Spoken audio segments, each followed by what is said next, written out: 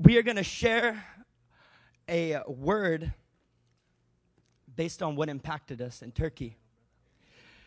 So today is July 5th, and the title of this message is www.turkeystones.kingdom. So open up your Bibles to Deuteronomy chapter 34.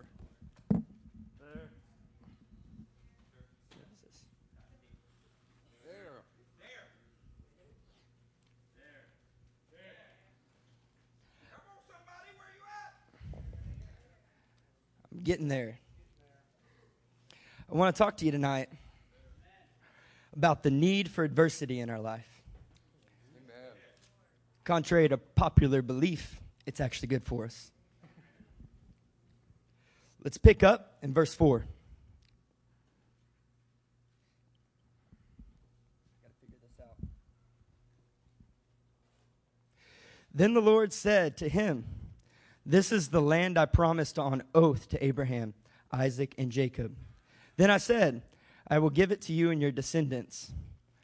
I have let you see it with your eyes, but you will not cross over into it."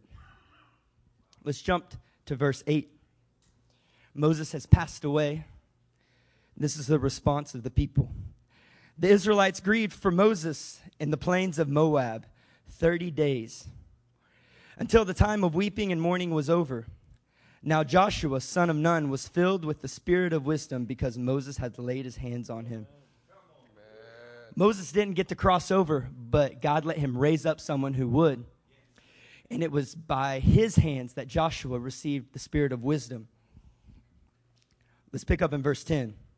Since then, no prophet has risen in Israel like Moses, whom the Lord knew face to face, who did all those miraculous signs and wonders the Lord sent him to do in Egypt, to Pharaoh and to all his officials and to his whole land. For no one has ever shown the mighty power or performed the awesome deeds that Moses did in the sight of all Israel.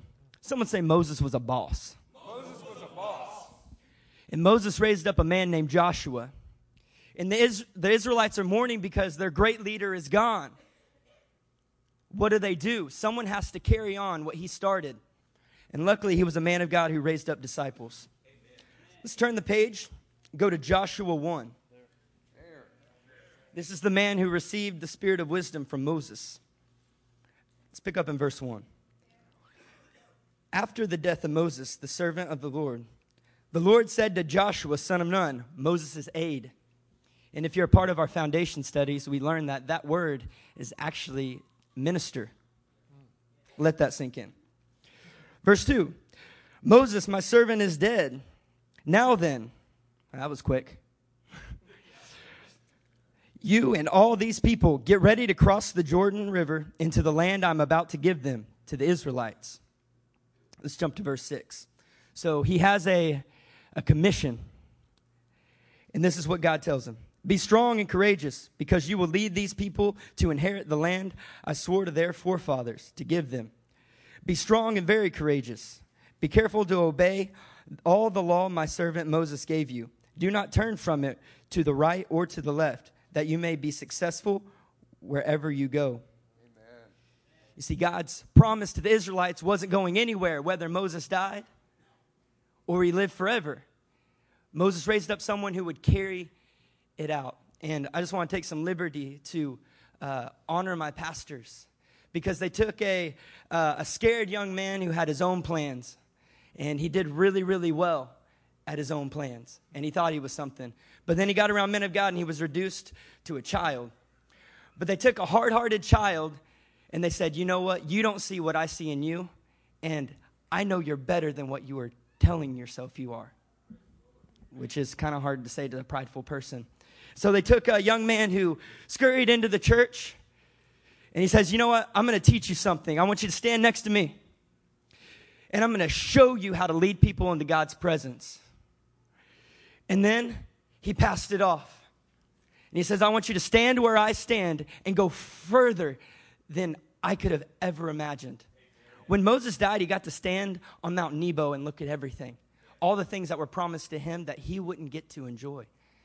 But he knew his disciples would. And in the name of Jesus, our pastors will get to see their disciples go farther than anything they could have imagined. So let's look at what Jesus said about this in John 14. Our great model, our Savior. And he said something pretty difficult.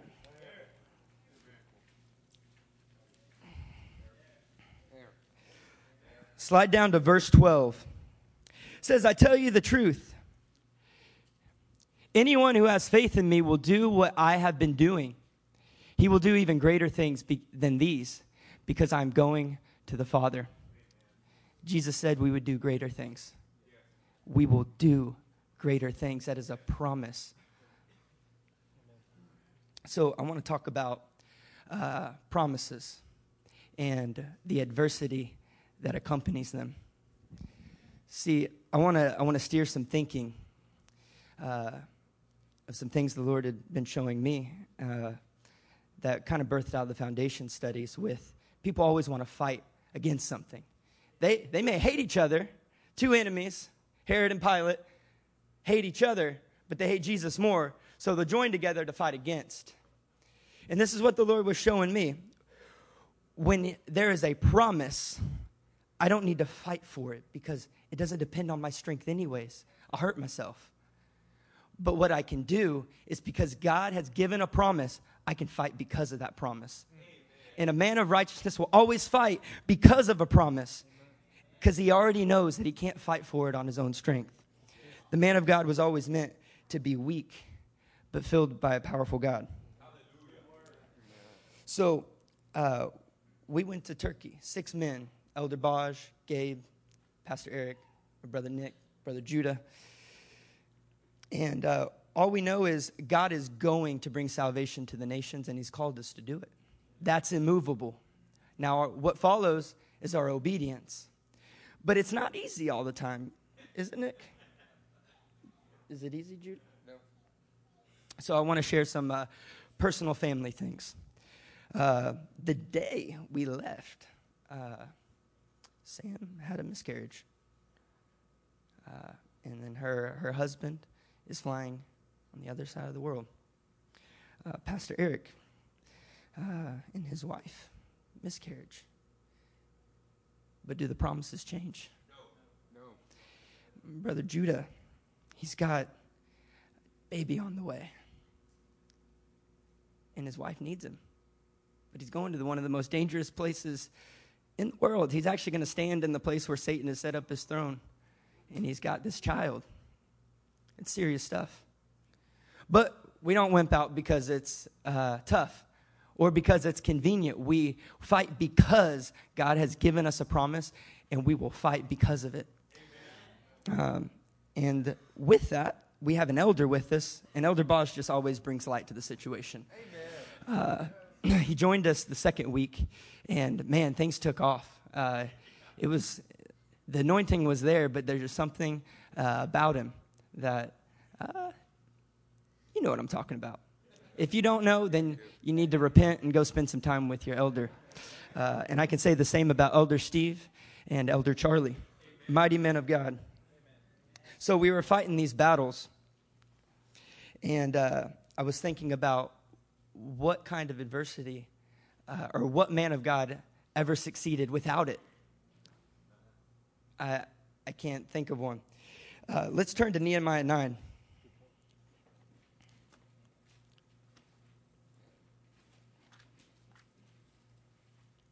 And once you get there, go back to Ezra 9.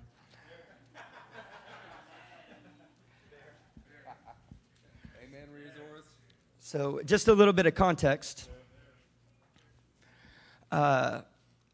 Ezra has led the exiles out of captivity back to Jerusalem to begin building the temple. But when he gets to Jerusalem after the journey, he finds out that the Israelites have intermarried with foreign nations, women and children. And God said not to do that. And when God says not to do something, what do? Oh, come on. You guys know better than that. If God says don't do something, what do? Don't do it. Amen. And so, man of God, Ezra, he goes to make things right. And against what would be an easier decision just to let sin brood with them, he says, no, we need to make it right. And he's crying out to the Lord. And I want to read a little bit of what his repentance sounded like. Ezra 9, let's start in verse 10. But now, O our God, what can we say after this? For we have disregarded the commands you gave through your servant the prophets when you said, the land you are entering to possess is a land polluted by the corruption of its peoples. By their detestable practices, they have filled it with their impurity from one end to the other. Therefore, do not give your daughters in marriage to their sons, or take their daughters for your sons. Let's jump down to verse 14. Shall we again break your commands and intermarry with the peoples who commit such detestable practices? Would you not be angry enough with us to destroy us, leaving us no remnant or survivor? O Lord, God of Israel, you are righteous. We are left this day as a remnant.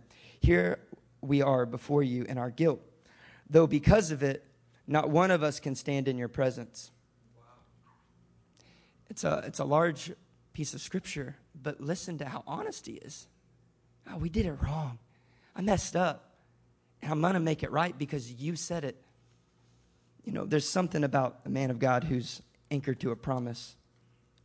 You can put all the weight of the world on him, and he only gets closer to the source that he was embedded his roots into. When a man of God is anchored to a promise, he can't be ripped from it because it's immovable. Amen. So let's pick up in Psalm 119. And then once you get there, go to verse 65.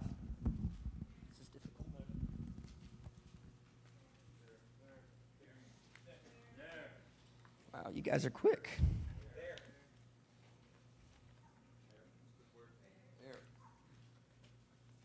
Working on it. I like the adversity of having one hand. So verse 65. Do good to your servant according to your word, O Lord. Teach me knowledge and good judgment, for I believe in your commands. Before I was afflicted, I went astray, but now I obey your word. Before I was afflicted, I went astray. What's that say about your situation? Are you going astray and you realize that your life is easy? Or maybe you don't realize you're going astray and you're fighting to make your life easy.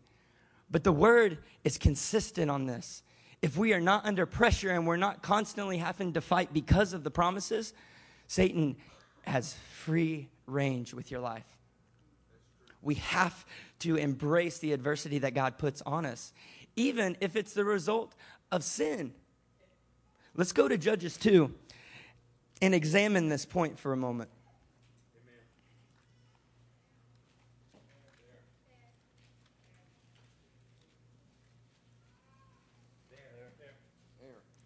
Amen. Slide down to verse 20. We'll begin reading.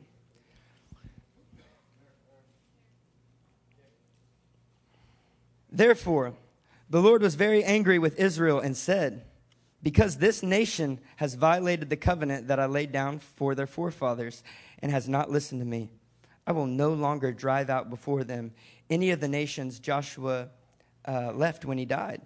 I will use them to test Israel and see whether they will keep the way of the Lord and walk in it as their forefathers did.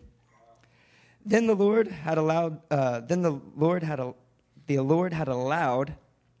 those nations to remain. He did not drive them out at once by giving them into the hands of Joshua. Chapter 3.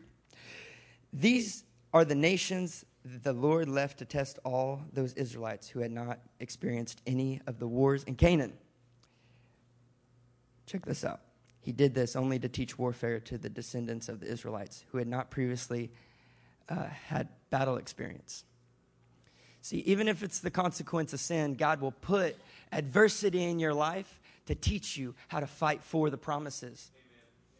And so this is really simple, and we hear sermons over and over and over again about struggle is good, endure hardships, endure discipline.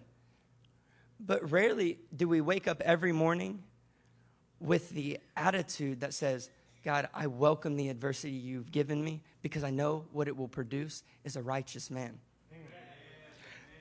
Let's look at what a righteous man produces. Let's go to Isaiah 32. Pastor Eric shared this at the beginning, and I'm going to share it again. Oh, yeah. Right. Can I say I need my brothers? And they've proven to me that they need me. They're pretty persuasive. Let's read verse 17. The fruit of righteousness will be peace, or shalom. The effect of righteousness will be quietness and confidence forever. The man who is not moved from the promise of God will always bring peace with him in the presence of God.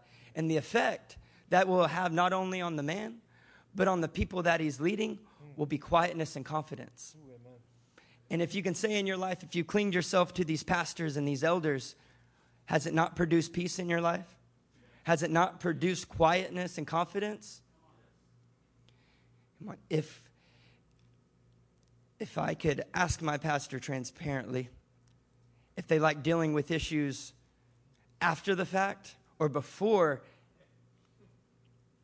I think they would say before. So we seek them for counsel so that it produces peace, confidence, quietness in us. We can't just use them as a cleanup crew for our bad mistakes. Amen. God will put adversity in your life. God will put adversity in your life because he knows you need it. But don't just welcome it. Don't be stupid. Let's go to 1 Corinthians 1:26.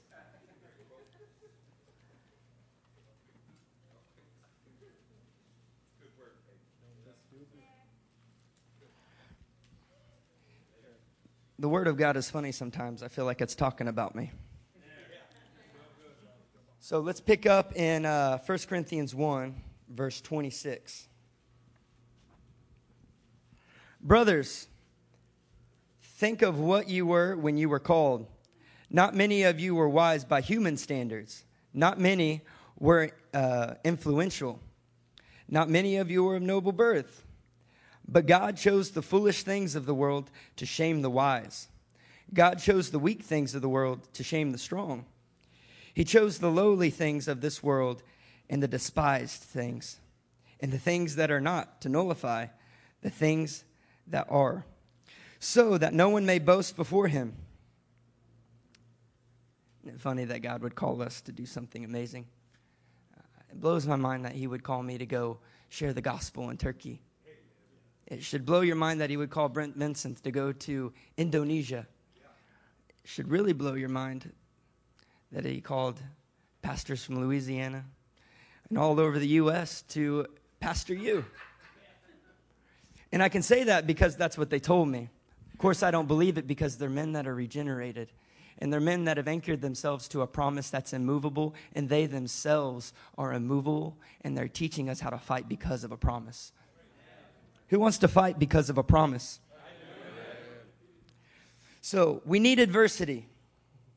We need pastors. We need the Holy Spirit. So on that, let's go to Ephesians 3.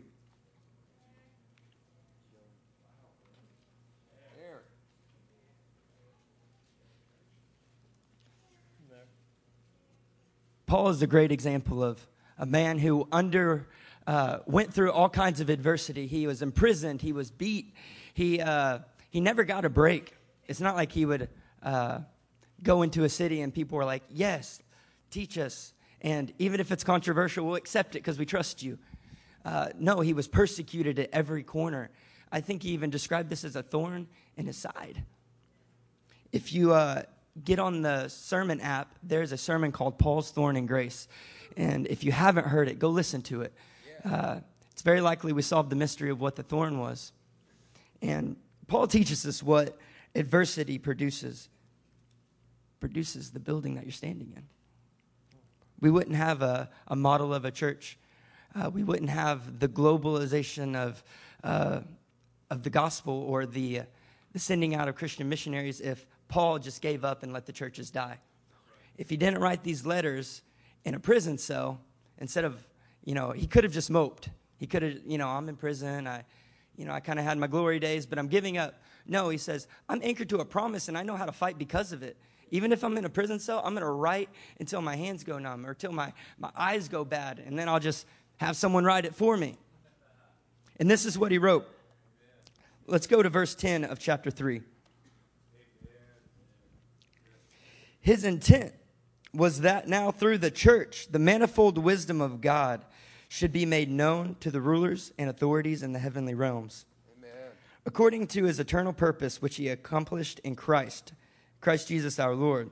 In him and through faith in him, we may approach God with freedom and confidence. I ask you, therefore, not to be discouraged because of my sufferings for you, which are my glory. If you ask someone not to be discouraged, aren't you kind of saying that it's likely that they're going to? Maybe there's an upcoming situation or a difficult time that's going to try to shrink their faith. But any man who's gone through it knows what kind of warning to give them. And he tells the church, don't be discouraged because of my sufferings. It's kind of like the story of Elder Charlie teaching Pastor Eric, don't swing that way. If it's a hammer, don't swing that way because I did it wrong for a couple years and now it hurt me. I don't want the same for you. And discipleship should always look like one man raising up another to go further. Amen. If it's parallel, it's done wrong. And if it diminishes, God help us. So Nick's going to share. And I hope these scriptures have prepared your heart to learn how to fight because of a promise. And too long have we tried to fight for it. If I need to do something, I'm gonna study harder. I'm gonna work out more. I'm gonna be more aggressive. The man of God always fights better from a position of weakness. You've seen it done. I saw it done in Turkey. 5 men I was with fighting from a place of weakness. And it's funny. They were weak, but they made me stronger. And one thing I learned on the trip was if I ever got knocked out in a fight, they're not going to stop swinging because it's not dependent on me throwing punches. I mean, I'm helping them, but if I ever go down, the mission and the call doesn't go down. But we're going to rise up. We're going to accomplish amazing things because of the promises of God. Amen. Amen. Let me tell you something. The devil tried to knock Payton down on this trip. The devil did everything that he could to try to knock down our brother. We were there for 2 weeks. The entire first week that we were in Turkey, Payton was as sick as a dog. I mean, still went everywhere that we went, did everything that we did, was a spiritual stallion everywhere that we were, and was as sick as I've seen almost anybody. But that also, after this trip, made him qualified to say the things that he's saying. I mean, that qualifies that man's word more than anything that I can think of. I needed to hear a word like that. I needed to hear a word that challenges me to wake up in the morning and say, I need adversity in my life, and Jesus, I even welcome it into my life, and I want it because I know that I'm advantaged through it. Amen. That is gold right there. If all you got from tonight was that, then we would be rich men. But we believe that there's a little bit more that the Lord has for us tonight. Turn over to Deuteronomy 32 with us.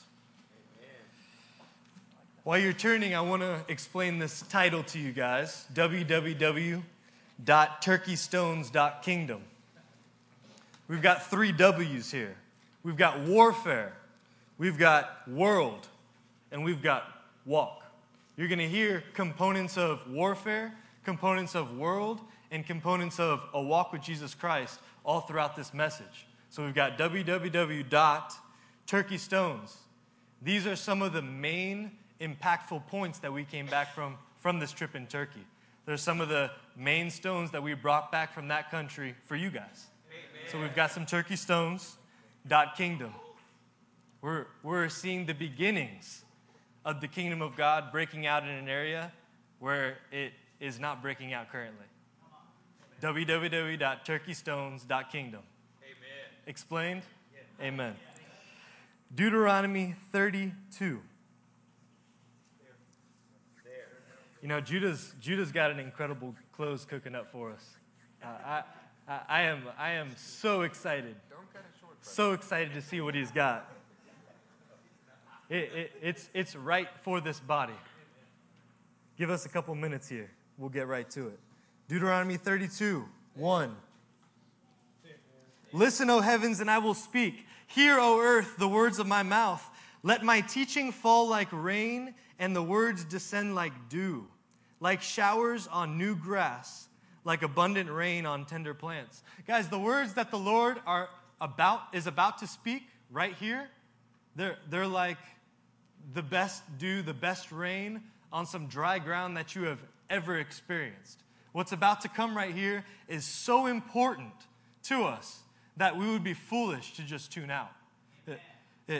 It's rain and dew like showers on new grass and abundant rain on tender plants. How's your heart this morning? Is it like the new grass? Is it like a tender plant?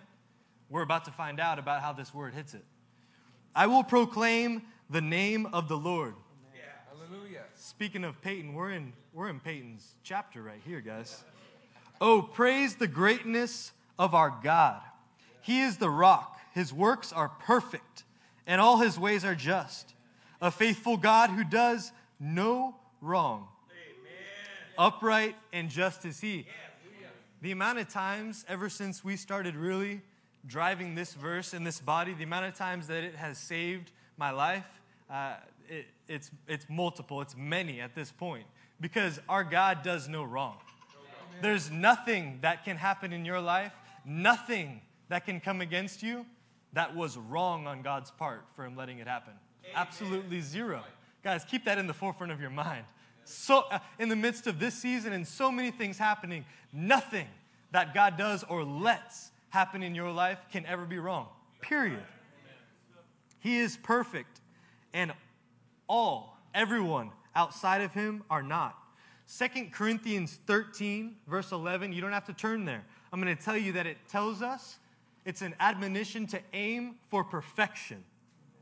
Guys, if he's perfect and we're aiming for perfection that is him, what daily actions in our own lives are not aimed at him and his perfection? It's really worth thinking about. What daily actions, what just day-to-day tasks do we have that are not physically aiming at the perfection of Christ? Think about that as we go on from Deuteronomy. It's important that what we're doing on a day-to-day basis is aiming toward the Lord's perfection. Amen. Everything. Verse 5. They have acted corruptly toward him. To their shame, they are no longer his children, but a warped and crooked generation. How do you get warped and crooked in here? Sin.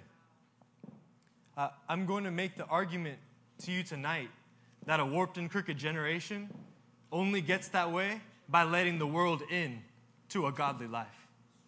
A warped and crooked generation means that your life was straight at one point. You were on the straight and narrow. You were going on the right path. But for some reason, something warped it. Something made it crooked. I'm gonna tell you guys tonight that the world, its desires, everything about it, it's passing away. But it has a way of warping and making a Christian crooked. Just if you live your life in a normal way. It has a way of grabbing what was straight and warping it, turning it to the side, making it not straight the way that it needs to be any longer. Guys, we hear all the time about a high that we get on a mission trip. We hear all the time, many of you have experienced the high that we had on the men's reload just a few weeks ago. Guys, if you could judge yourself today and think how you feel today as opposed to 3 weeks ago or however long it was at the reload, how do you judge yourself? Are you on that same kind of high? When you go on a mission trip, if you go to Turkey, if you go to Peru, if you go to these places, when you go, the amazing thing is that you don't bring the world with you. When you go to a men's reload, you don't bring the world with you. There's nothing of the world that you brought. You brought your Bible, you brought a couple of change of clothes, you brought some toiletries, and you had amazing fellowship and you did the will of God. Amen. But when you went back, did you reinsert the world back into your life? Because that is the very thing that makes that all wash away. It's the very thing that makes it all just go away. You have that high and it just slowly fades because more and more and more of the world is being let in. Guys, we have to battle against this on a daily basis. How many times can you think about Jesus talking about the world, its desires, passing away, the wickedness of the world, separate yourself? So many times throughout the Word. We can't even cover them tonight. Let's go to Isaiah 12.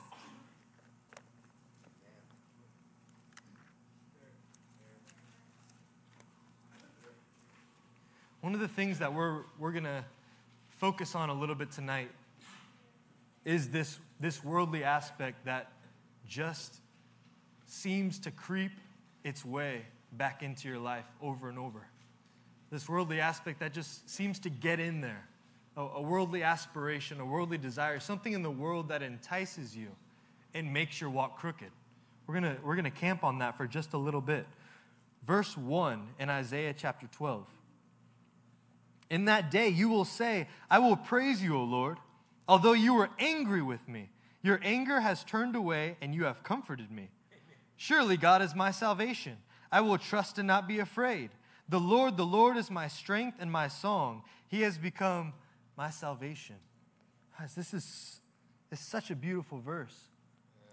If we take it in a different way tonight, if any of you feel like the Lord is angry with you in some way, I don't want to say that He is. I don't want to say that He isn't. I do want to tell you, though, that according to this verse, not trusting in Him, but trusting in the world's counsel will provoke the Lord's anger. That not finding yourself on the straight path, but finding yourself warped by the world and its desires, you'll find yourself in the anger of God if you're not careful. It's a dangerous place to be. It's a scary place to be. If you find your strength in your veg out time at home instead of in the presence of God, you might find yourself in the anger of God and not know how you got there. If your song that Isaiah 12:2 is talking about, if it talks about if it comes from the show that you watched yesterday, you might slowly find yourself in the anger of God. It's time to purify the world from our midst. Amen. It's time to purify the world from this body. Guys, we have young men and women in here who need a godly example of what it looks like to live a pure life, pure from the world, spotless from the world, not getting entangled in the aspirations of the world. Because they're like tender olive shoots. When they're still in your home, they're able to be molded at that point. Amen. Guys, don't wait until they're out. Yes. Don't wait until it's too late to start really pressing the Word of God into them, really showing them what it looks like to lead a pure life that is free from the concerns of the world. Amen. With joy you will draw water from the wells of salvation. Amen. In that day you will say, give thanks to the Lord, call on His name, make known among the nations what He has done, and proclaim that His name is exalted. Guys, we can have this. Amen. That joy of continual waters of salvation washing over us, that day proclaiming His name should be today. Yes. The way that we get the waters of salvation washing over us is the way that we go out and we proclaim His name, just like Deuteronomy 32 talked about, just like we sang this tonight before we got up to preach the word, proclaiming the name of the Lord and going after it, allows his salvation to wash over you day after day after day, allows that separation from the world that you need, and allows that high, that spiritual high that you crave, that we come in here and we worship to get. Guys, when you go after it and when you proclaim the greatness of your God, that will wash over you. Amen. You will drink from that well of salvation daily. Yes. Cesar, we talked about him on Sunday. He's the one man that we met in Pazar when we got there, the one place that we had a word about, the one scripture that we had, the two scriptures that we had. We went there, we met Cesar. 2 scriptures and one small direction later, we're meeting men of peace, and the Lord is changing lives. Yes. We entered Turkey as poor men, but we exited Turkey as rich men. Amen. We had almost nothing, but the Lord allowed us to drink from the wells and the waters of salvation. Because 1, we proclaimed the name of the Lord unashamedly. And 2, we went after it wherever we went. Didn't matter where we were. We did not bring the world with us. We left the world where the world is, and we brought the power of God with us. That was the one distinguishing factor. It wasn't that, it wasn't ever a matter of food and drink, what we did or did not participate in. Guys, that's rubbish. That's trash. Leave those kind of arguments out of the Word of God. The power came because they saw that there was no world in us. They saw that there was a separation between the world and the holiness of God, and that holiness was dwelling inside of 6 men that came to visit them. When the world sees that and sees that kind of difference, powerful things begin to happen. Let's turn to 1 Chronicles 16.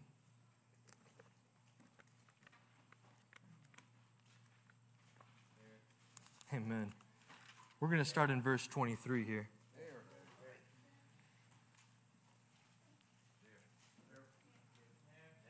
23 says, "Sing to the Lord, all the earth. Proclaim his salvation day after day." Let that be your admonition tonight. "Declare his glory among the nations, his marvelous deeds among all peoples." Do you need any more encouragement? Come on, body. "For great is the Lord and most worthy of praise. He is to be feared above all gods. For all the gods of the nations are idols, but the Lord made the heavens."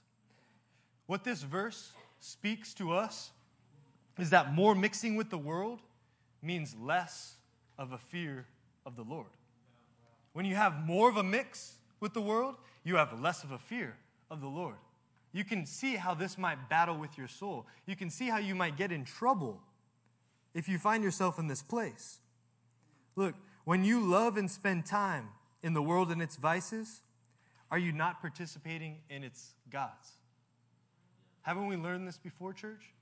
That when we participate in the vices of the world, we also participate in idol worship? That everything, every temptation, everything that is trying to tug at you from the world, there is some spiritual principality or demonic power behind that sin. That's what idol worship is all about. It's not putting a little Buddha statue in your room and bowing down to it. Idol worship is so much more than that. Can you really invest in sports or dance or even entertainment and really think the gods of this world aren't stealing from you and your family? Can you? Can you make that kind of investment? Because I guarantee you that they are. I guarantee you that the youth, the young men and young women in this church, they're being stolen from because the world has a way of creeping in. It's time to purify. Amen. It's time to separate. Amen. It's time for the sons of God to really be separate from the rest of the world. Amen.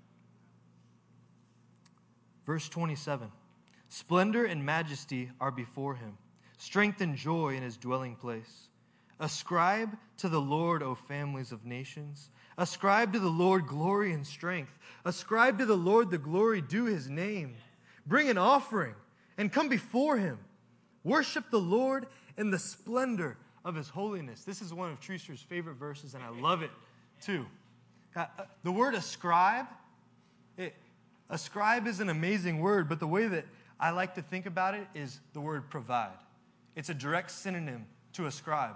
If you realize that the Lord has provided everything good in your life, everything good that ever came into your life was already provided for by the Lord, and everything good that will come into your life is provided for by the Lord. You think about that for a second, then we find out in this verse what we're supposed to provide back to Him for everything that He's given us. Guys, look at this. He provides everything. And what He's asking you to provide back to Him, glory. Yes. Guys, be strong and courageous, strength, and offering. What are we supposed to offer? Our very lives. We provide our lives back to Him. It's exactly what Pastor Eric was talking to us on Monday night about. Your presence before Him is something that you're supposed to provide back to the Lord. And lastly, your worship. Your worship is supposed to be ascribed back to God. Guys, for those things, He gives you everything good. For those things, He allows you to drink from the wells of salvation day to day. For those things, He blesses your family richly and gives you promises and direction and a future. That is incredible. As we must ascribe back to the Lord what He desires. Amen. Let's turn over to Psalm 40.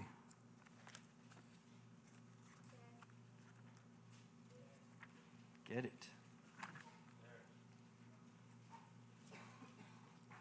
Verse 7 says, "Then I said, here I am, I have come. It is written about me in the scroll. I desire to do your will, O my God.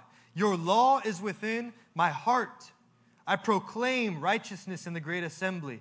Do not seal my lips, as you know, O Lord. I do not hide your righteousness in my heart. I speak of your faithfulness and salvation. I do not conceal your love and your truth from the great assembly." It sounds like David is going after it in these verses. He's proclaiming the greatness of his God everywhere that he's going, and he's going after it. "Do not withhold your mercy from me, O Lord. May your love and your truth always protect me. For troubles without number surround me. My sins have overtaken me, and I cannot see. They are more than the hairs of my head, and my heart fails within me." This is a picture of David figuring out that in this moment, the world's getting the best of him. In this moment, the world is crashing into him. The world is trying to battle with that straight and narrow and curve it just a little bit. And he's battling with it in his heart, and he's trying to battle with it in the physical too. He's saying, I'm going to go proclaim the name of the Lord. I'm going to go to the great assembly and speak about the goodness of my God. And I'm just going to go after it. Amen. Can I tell you that there is revelation in the going, guys? Yeah. There's revelation in the going. There's a lot of people in this room that are waiting for the Lord to speak about a function, waiting for the Lord to speak about a spouse, waiting for the Lord to speak about a future. Guys, the revelation happens in the going. Can I tell you a secret? The Old Testament verses that we just went over, in that order, every one of them, they are Payton's function in the kingdom, to proclaim the name of the Lord and to go after it. That's my brother's function. Guess what? I didn't know that when the Lord gave me these verses.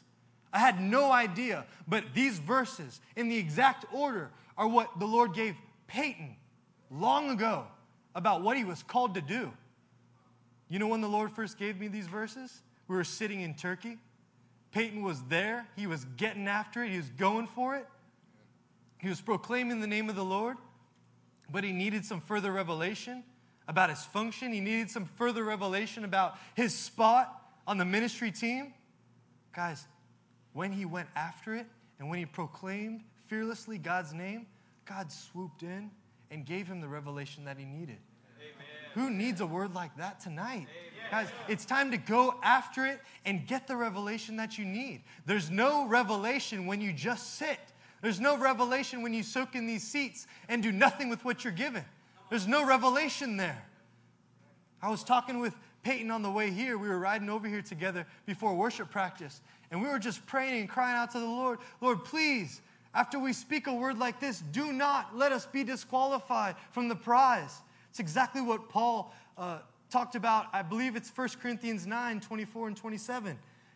Guys, it's exactly the same thing. So much revelation, so much wisdom coming from these pulpits, coming from these pastors' homes, coming from your homes. So much accountability. What are you going to do with it? It's time to go after it. It's time to boldly proclaim the name of the Lord. Whether you're in Turkey, whether you're in the United States, or wherever you find the Lord planting you, it does not matter. That's where the revelation is. Amen. Do you guys remember Eric's prophecy today in the service? There was Mr. Charlie with a prophecy in tongues and Eric with the interpretation. The interpretation, a little part of it said, "Step into me to get what I have waiting for you." Do you remember that? Yeah. The Holy Spirit was preaching the message before we even hit this place. Step into me to get the revelation that you need. Amen. Take that in. Let it soak. Let it soak into your soul. Doesn't matter if you're a young adult, if you're a single, if you're married. Doesn't matter in what stage of life you're in. You need that kind of revelation. Amen. You need that kind of word. Let's go over to James 1.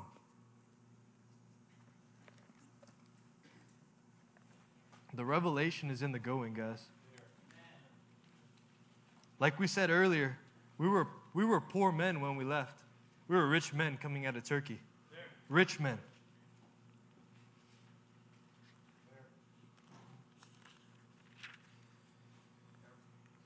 Verse 26. If anyone considers himself religious, yet does not keep a tight rein on his tongue, he deceives himself and his religion is worthless. I need this almost on a daily basis. Me too. Almost on an hourly basis. If I'm honest with myself, it's probably more like less than an hourly basis. But if the word is true, and we consider ourselves on-fire Christians ready to do something for the Lord, and we're not keeping a tight rein on our tongue, then we're deceived. How do you take correction? How do you take rebuke? How do you respond when something's not going your way? How do you respond with adversity in your life, however it looks like? How do you respond when you're sick? Is that tongue still tightly shut up? Is the shalom of God descending on you because of your righteousness that the Lord is giving you? Is He giving you a quietness of spirit like we read about in Isaiah 32? Or is your tongue just a little bit too loose? Religion that God our Father accepts as pure and faultless is this: to look after orphans and widows in their distress, and to keep oneself from being polluted by the world. You see, when we didn't bring any of the world with us, the distinction and the power of God was there with us wherever we were. In a city of 20,000, in a city of 20 million, which is Istanbul, it didn't matter where we were. That's right. The power of God was with us because the separation between the world and the holiness of God was there and alive and real.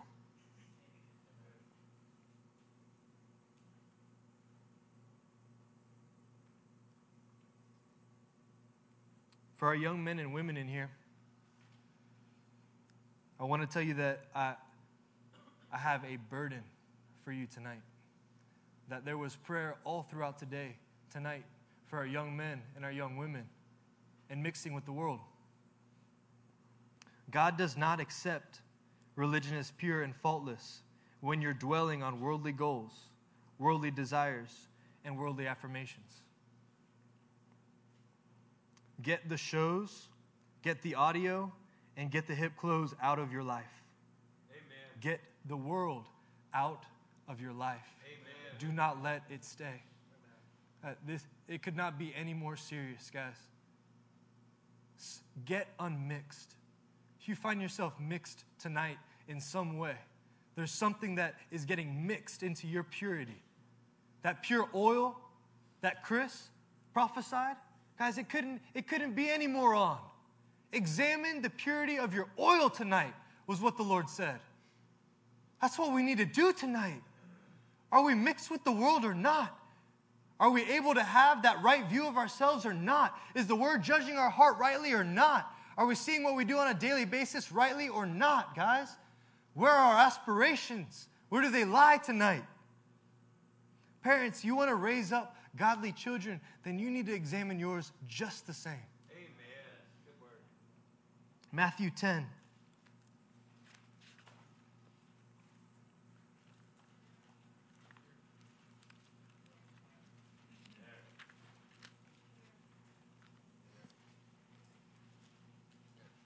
$32.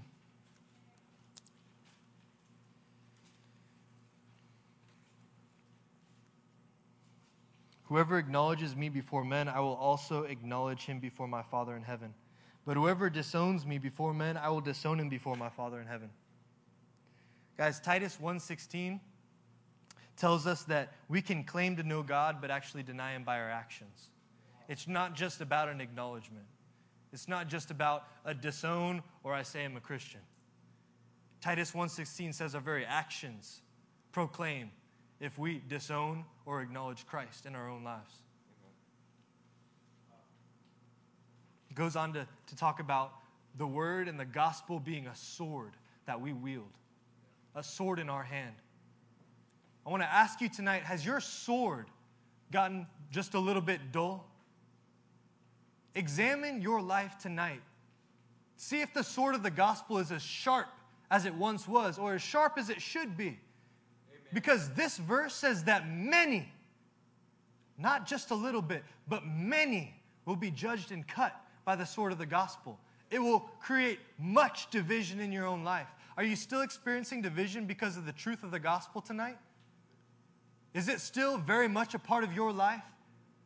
Is it still very much cutting between those who are just playing around and those who are real? Those who are real about separating themselves from the world? Is that real for you tonight? Is it time to sharpen your sword just a little bit tonight? Amen. Yes. The gospel is sharp, guys. It cuts, it hurts, it separates. Revelation 14. I want to tell you as we're turning there that Eric, Matt, and Wade brought an incredible word on Monday in Foundations. I've been taking an inventory of my life to see what I have been taking back. You see, when I came to Christ, I gave him all. But slowly the world has had an adverse effect on my walk. Slowly but surely, I've been trying to take back things that I already told the Lord that I gave him. How are we doing with that tonight? Have you been giving those things back to the Lord in the past 48 hours? Or was it just a word on a Monday night that you'll be judged for later? Revelation 14, verse 6.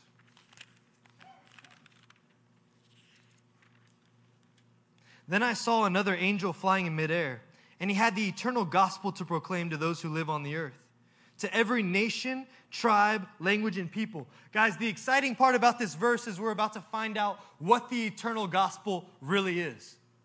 One of the angels is about to proclaim it to us. You ready? Amen. He said in a loud voice, "Fear God and give him glory, because the hour of his judgment has come. Worship him who made the heavens, the earth, the sea, and the springs of water." Amen. The eternal gospel is sharp. It tells us, look, you're going to fear God. You need to fear God. You need to give him the glory that is due his name. Judgment is coming. That's the sharp gospel truth, guys. You want to get your sword sharp again? Then start talking about this kind of gospel in your conversations throughout the day. Sharpen that sword once more. These are the kind of things that an angel of God said was the eternal gospel. Verse 8 talks about fallen is Babylon the Great. Proclaiming this kind of sword-like gospel causes antichrist dominions and nations to fall. I got one more scripture. You guys with me? Yeah. Philippians 1. Let's go there. Then I'm going to hand it over to my brother Judah. He's going to close this out. There. Philippians 1:27. Whatever happens, conduct yourselves in a manner worthy of the gospel of Christ. If you could get any more convicted, then it would be that verse. Worthy of the gospel? My life worthy of the gospel? Are you serious? Then whether I come and see you or only hear about you in my absence, I will know that you stand firm in one spirit, contending as one man for the faith of the gospel. It matters where you're standing. It matters where you put your feet, brothers and sisters. It matters what you're standing on. If you're standing in the middle of the kingdom, separate from the world, or if the kingdom was there and you once were standing there and you're just kind of drifting a little bit toward the world, just kind of drifting, seeing what it feels like, what it tastes like, seeing what the world's like a little bit more. Purify. Purify from the world tonight. Without being frightened in any way by those who oppose you. This is a sign to them that they will be destroyed, but that you will be saved, and that by God. When you proclaim boldly, unashamedly the name of the Lord, God's judgments actually come to the earth right there. The judgments of God from heaven fall right there in front of you. You're doing His work. In verse 29, for it has been granted to you on behalf of Christ, not only to believe on Him, but also to suffer for Him. Amen. I know after Payton's word that you guys haven't forgotten that granted salvation comes with granted suffering, comes with granted adversity. And they have to go together. They go hand in hand, side by side. You can never separate them out. I'm going to give this over to my brother Judah. He's going to preach for us. Amen. You guys still awake? Yes. You with us? Yes. You ready to face adversity and cleanse your life for the world? Yes. I'm very happy to be back in my church. Can I tell you what an amazing honor it was to be traveling with these men, working to preach the gospel and advance His kingdom around the world. I love Brother Treaster over there. I like to go in the prison with him because something of his attitude's like mine. He likes to pick a fight. I would tell you, when you pick a fight by yourself, it's one thing. Yeah. It's another when you know that you have a brother on your left and your right that the enemy doesn't know about yet. And then when you have a man like Boj or Eric Stevens with you, it might even make you walk a little cocky down a street that has been dominated by Islam for thousands of years. I want to tell you that knowing that each of you were praying for us around the clock, that the unity of God was being installed here and you were being led by men like Wade Sutherland and Matthew Piro, it stirred something up in us on this trip. To know that the heavens above are watching what we were doing, man, it made us want to pick a fight with the hordes of hell. This was quite the trip. Just like any trip, you stretch out, you wonder whether it was going to be in vain or God would move. I want to tell you that He moved this trip. Amen. Turn with me to Revelation 2:13. We're going to pick up in one of my favorite parts of the trip. Say there when you're there.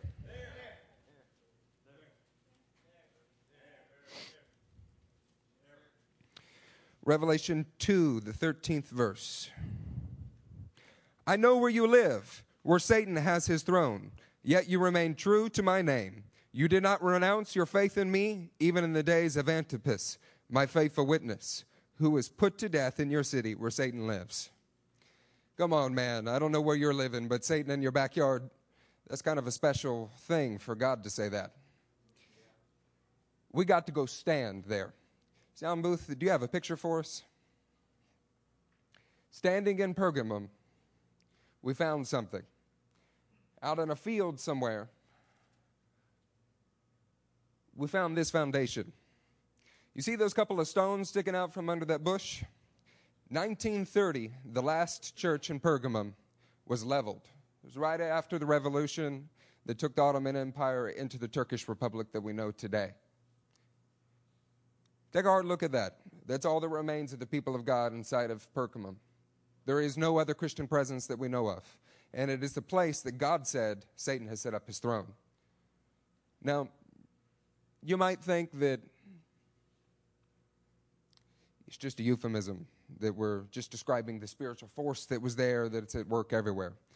All I can tell you is that every member of our trip that is spirit-filled and been traveling the world for quite some time, hair was on end as we were getting close to this place. It's a little bitty town. It's about the size of Port Lavaca. It's 20, 30,000 people. You would never think that there's any spiritual significance to this place today. And just at random, we came across the very last church there. I'm going to tell you that these 7 churches will live again. I can feel resurrection coming out of that foundation right now. Do you have a little resurrection coming out of your soul tonight? Are you awake? Yes. Turn with me to Deuteronomy. Actually, let's go to the book of Numbers. Payton covered Deuteronomy and did a fantastic job. Can you tell that we love Moses? Yes. Let's go to Numbers 31.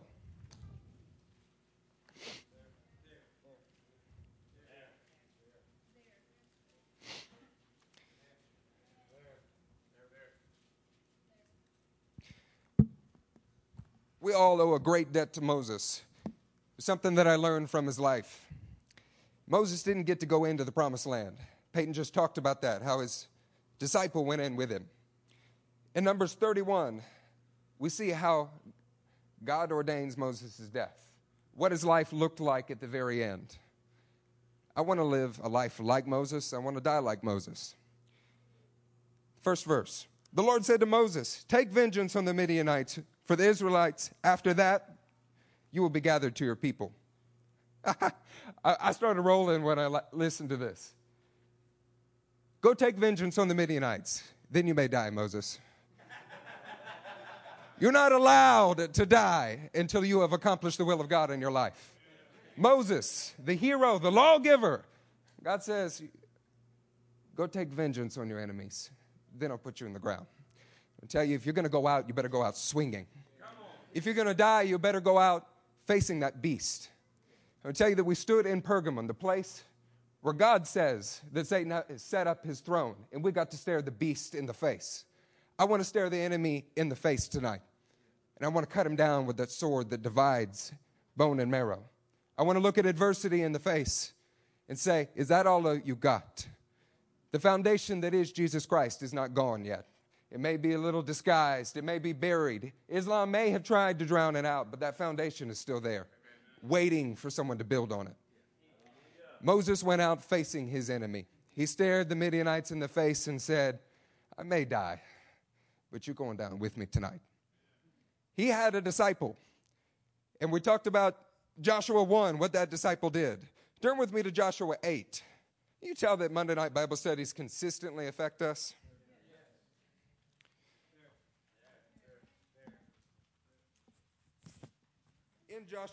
In Joshua 8, let's pick up in the 18th verse. Then the Lord said to Joshua, hold out toward Ai the javelin that is in your hand, for into your hand I will deliver the city. So Joshua held out his javelin towards Ai. See the 19th verse. As soon as he did this, the men in the ambush rose up quickly from their position and rushed forward. They entered the city and captured it and quickly set it on fire. Joshua, the disciple of Moses, when he loses a battle, he gets a little beat up by the men of Ai. He gets back up on his feet. And you know, the first thing he does is he picks up his weapon that is the word of God, that is his battle plan, and he stares the king of Ai in the face. I tell you that you staring that beast in the face tonight sets a challenge to the enemy. Daniel, will you come stand up with me for a moment? Look at this handsome guy. It's a model for next door painting. The enemy is like the king of Ai. He thinks because he's pushed on you once or twice before and gotten you to fall, that he's going to rush right back in and get it.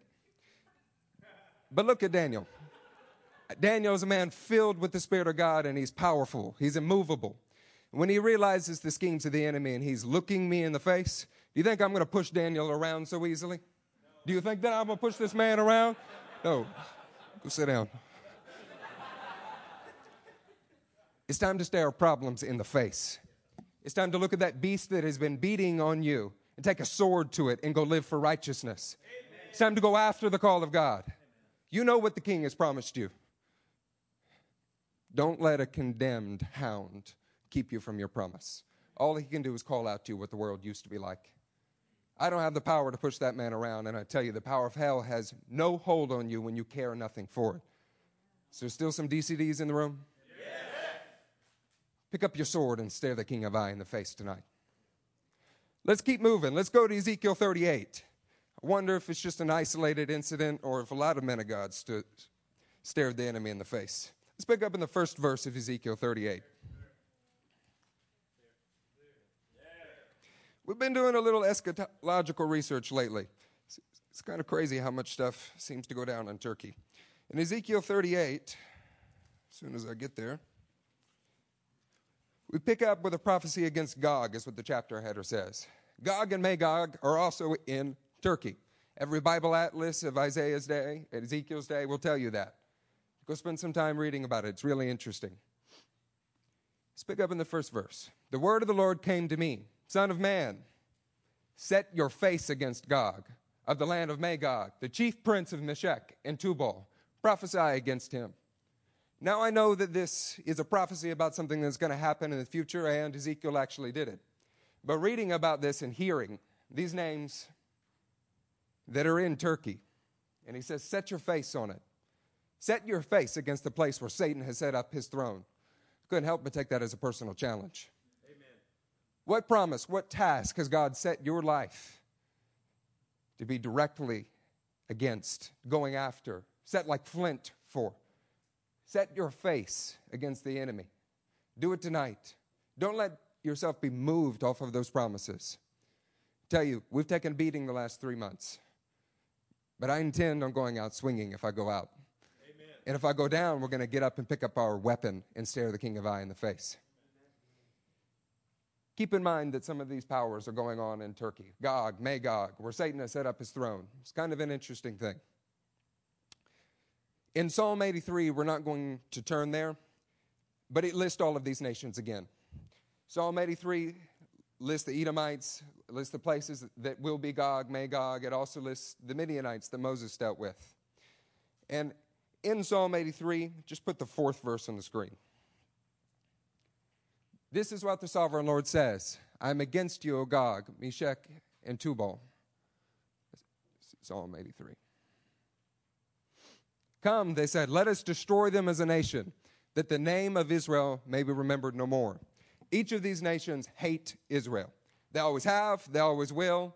They're still hating Israel in opposition to him.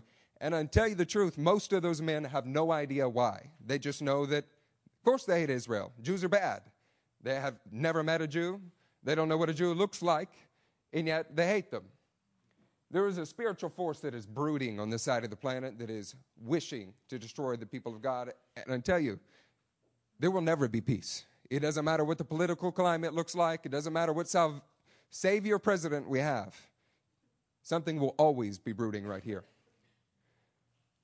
If you know an enemy is going to fight, like I know the kind of man and elder that Steve is. If Steve knows that you're going to pick a fight, that somebody is brooding, that is always going to want to fight, he's not going to wait till you hit him. He's not going to wait until he's been punched in the mouth. Steve will go get you. He'll drag you down. He'll beat on you. If he realizes that this man's going to be a problem, he'll find you, I promise. When we know the enemy's schemes, that something is going to be growing and growing and growing, that wishes to destroy the people of God, that wishes to destroy your life, steal and kill your children, are we going to wait until it hits you in the mouth, or are you going to go after it? Come on, let's go after it tonight. Let's look for an opportunity to hit the enemy before he has gotten a chance to hit you. When you wake up tomorrow, go stare that beast in the face. Put it to death in your own life, and then look for a chance to put it to death in somebody else's life. Let's not wait for these enemies to come hunt us down. We are the men of God. Go search it out. Look for an opportunity to put his kingdom to death here in Texas. Because I promise, he's got little thrones set up all over the place. He's got them set up in a lot of people's lives right now. You know, in a lot of cartoons, you have a devil on one side and an angel on the next. This is ridiculous. And it's strangely ironic how much that represents most of the so-called Christian body. We want to hold on to a little bit of the world and a little bit of the kingdom of this world. We've been to that church too. It's called Laodicea. They wanted to hold on to hot and cold, and God said he would spit them out of his mouth. I tell you, it's not just enough to add a little Jesus to your life. You need to put that enemy to death. Put him to death, get him out of your ear, and then go after the kingdom of God.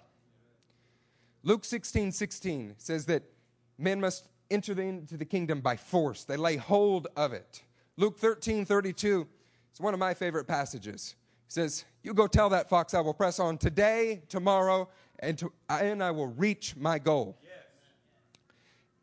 In Pizarre, that place where we got to meet Cesar and his friends, after speaking with Cesar the next day, he invited us to come sit at a table. There was a high school reunion of sorts. They had, from the same town, they spread out all over Turkey looking for jobs, but on once a year at a holiday, they come back and meet each other at the place where they grew up. I tell you, these are men of force. They're like Texans, if I've ever seen any in Turkey. It's got shirt buttoned down to about here. We nickname one of them the lumberjack. They all carry around pistols. I tell you, with men like these, when they get born again, we'll take Turkey. We'll take Turkey with men who are willing to be forceful and stare that beast in the face. What is God calling you to take tonight? It was interesting.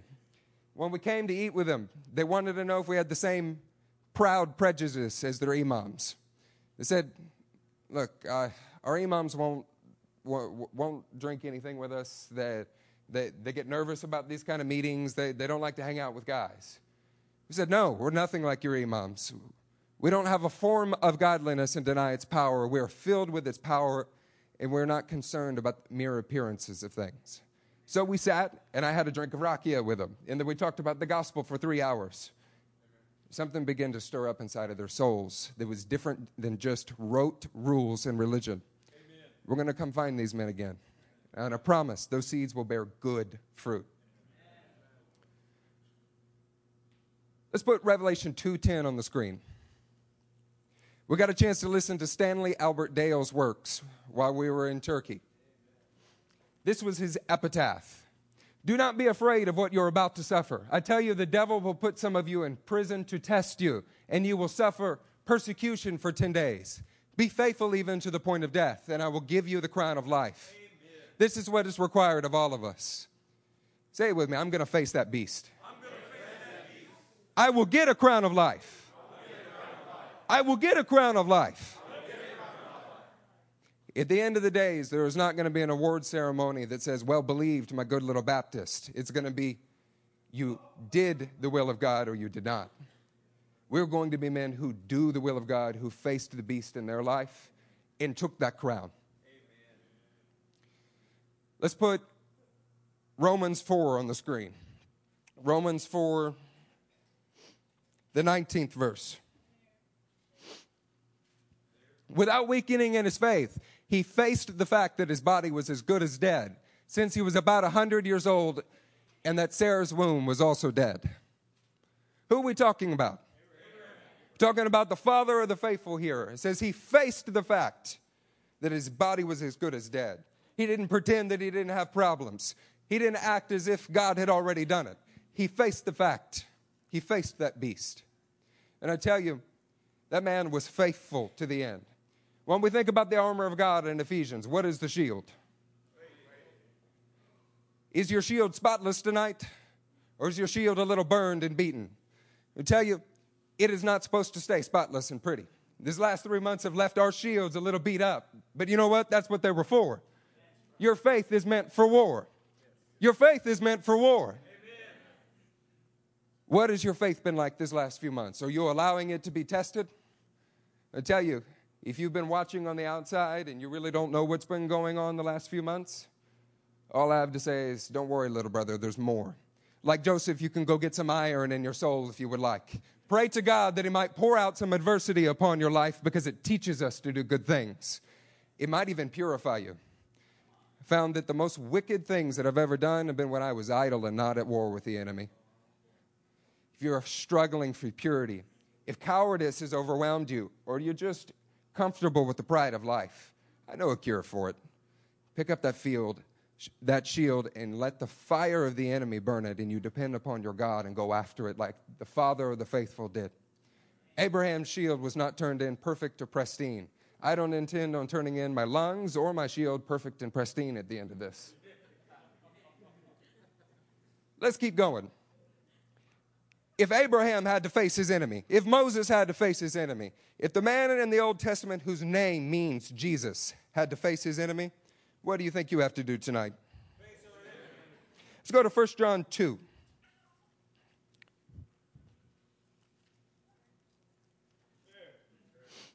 I'm getting there. Be patient with me.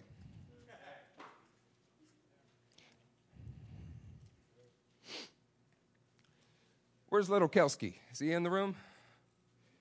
He was telling me the other day that one of his favorite words is a message called Young Men. I happen to agree with him. It was an excellent word. We're going to pick up in the 12th verse. I write to you, dear children, because your sins have been forgiven on account of his name. Sound booth, could we put that image back on the screen and leave it up? I write to you, dear children, because your sins have been forgiven on account of his name. This is a foundation. We each have a responsibility to turn that foundation into something that is a monument to the heavens. I know that Christ, through the pastors that are in this room, has laid a good foundation in your life. But the thing is, I have seen a lot of foundations over this last 2 weeks. You know, the Dome of the Rock is sitting on top of a foundation that Solomon himself laid. The stones in it are unlike anything I've ever seen. They're unique. They're perfectly cut. They're set completely square. And yet some ugly monstrosity has been built on top of it. In this city, I've seen many foundations that started in some kind of purity or truth and have quite the ugly steeple on top of it now. This foundation represents something that God laid, spoke about, and we failed to transition from sons, from children, into young men. We're going to keep reading through 1 John 2. We're going to talk about how generational ministry must occur. I write to you, fathers, because you have known him who is from the beginning. I write to you, young men, because you have overcome the evil one. I write to you, dear children, because you have known the Father. I write to you, fathers, because you have known him who is from the beginning. I write to you, young men, because you are strong, and the word of God lives in you, and you have overcome the evil one. We had quite the blessing on the trip to have Gabriel with us. He's been sharing some amazing words with me. He's learning to become a man who overcomes the evil one. We also had fathers in the faith with us. From start to finish in this spectrum, we had men with us on this trip. You don't simply become a father in the faith by growing old in the faith. You have to produce. The only way that we transition through this is by continuing to face the beast again and again and again until you overcome the evil one.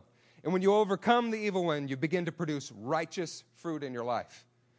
I'm going to ask you, are you still behaving like a child in the faith? Are you old in the faith and yet sterile? What happens when God lays a wonderful, perfect, cut foundation and we do not face the beast that is Islam, that is your sinful nature, that is the power of this world?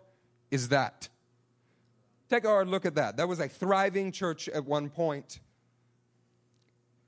What is your heart like this evening? Has God laid something good that you have allowed weeds to grow up in and out of? My brother spoke on cleansing and purity. About that word of God that should be cutting you free. Amen.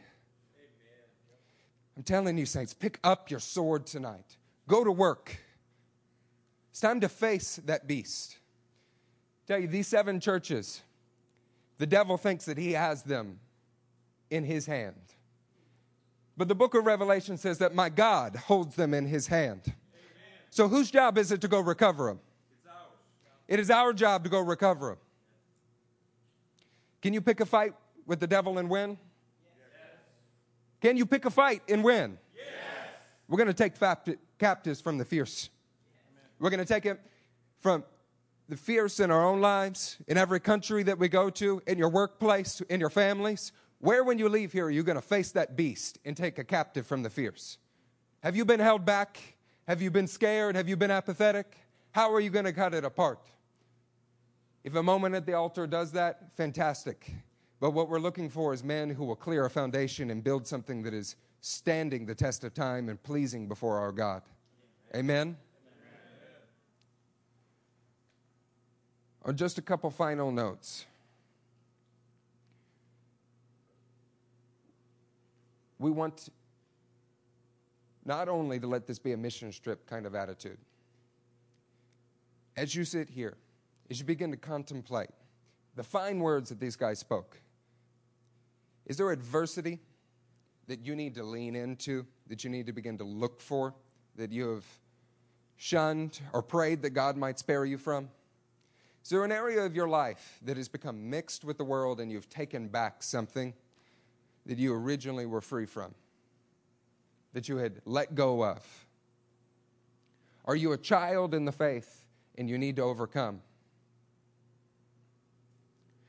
If you have been battle tested the last 3 months and you have proven that your shield of faith has been tested in fire, say congratulations, welcome to the kingdom. Make up your mind now that as we go into worship, that as these guys lead us, as we hand off to the pastors, that what he has destined for you to accomplish, you will do when you leave here. Now, if there's a tie with family members that you need to make, if you have attachments that are not of God, if it's money, if it's fear, is there a coworker you need to stand up and talk to tomorrow? Don't let that moment slip by you. Make up in your mind and your heart that you're going to obey it when you stand. And not only will we face the beast, but we will see the beast driven out of Turkey, driven out of your own life, and the kingdom of God ushering into this place. Let's stand to your feet, and let's begin to worship our King in the way that he deserves. Let's go after it. If you should need to do something while we worship, if there's a moment that you need to have or prayer from a pastor that you need, don't wait. Go after it and make up your mind to put it into practice when you leave here with deeds. Because I know the calling that is on the men of God in this room. I see heads of households. I see mighty fighting men. Set your face like flint. Go take back what the enemy has stolen. Rob the pits of hell and bring back something to the kingdom of God today. Bring it back to him because he surely deserves that glory. I believe that the King deserves our glory and our deeds tonight.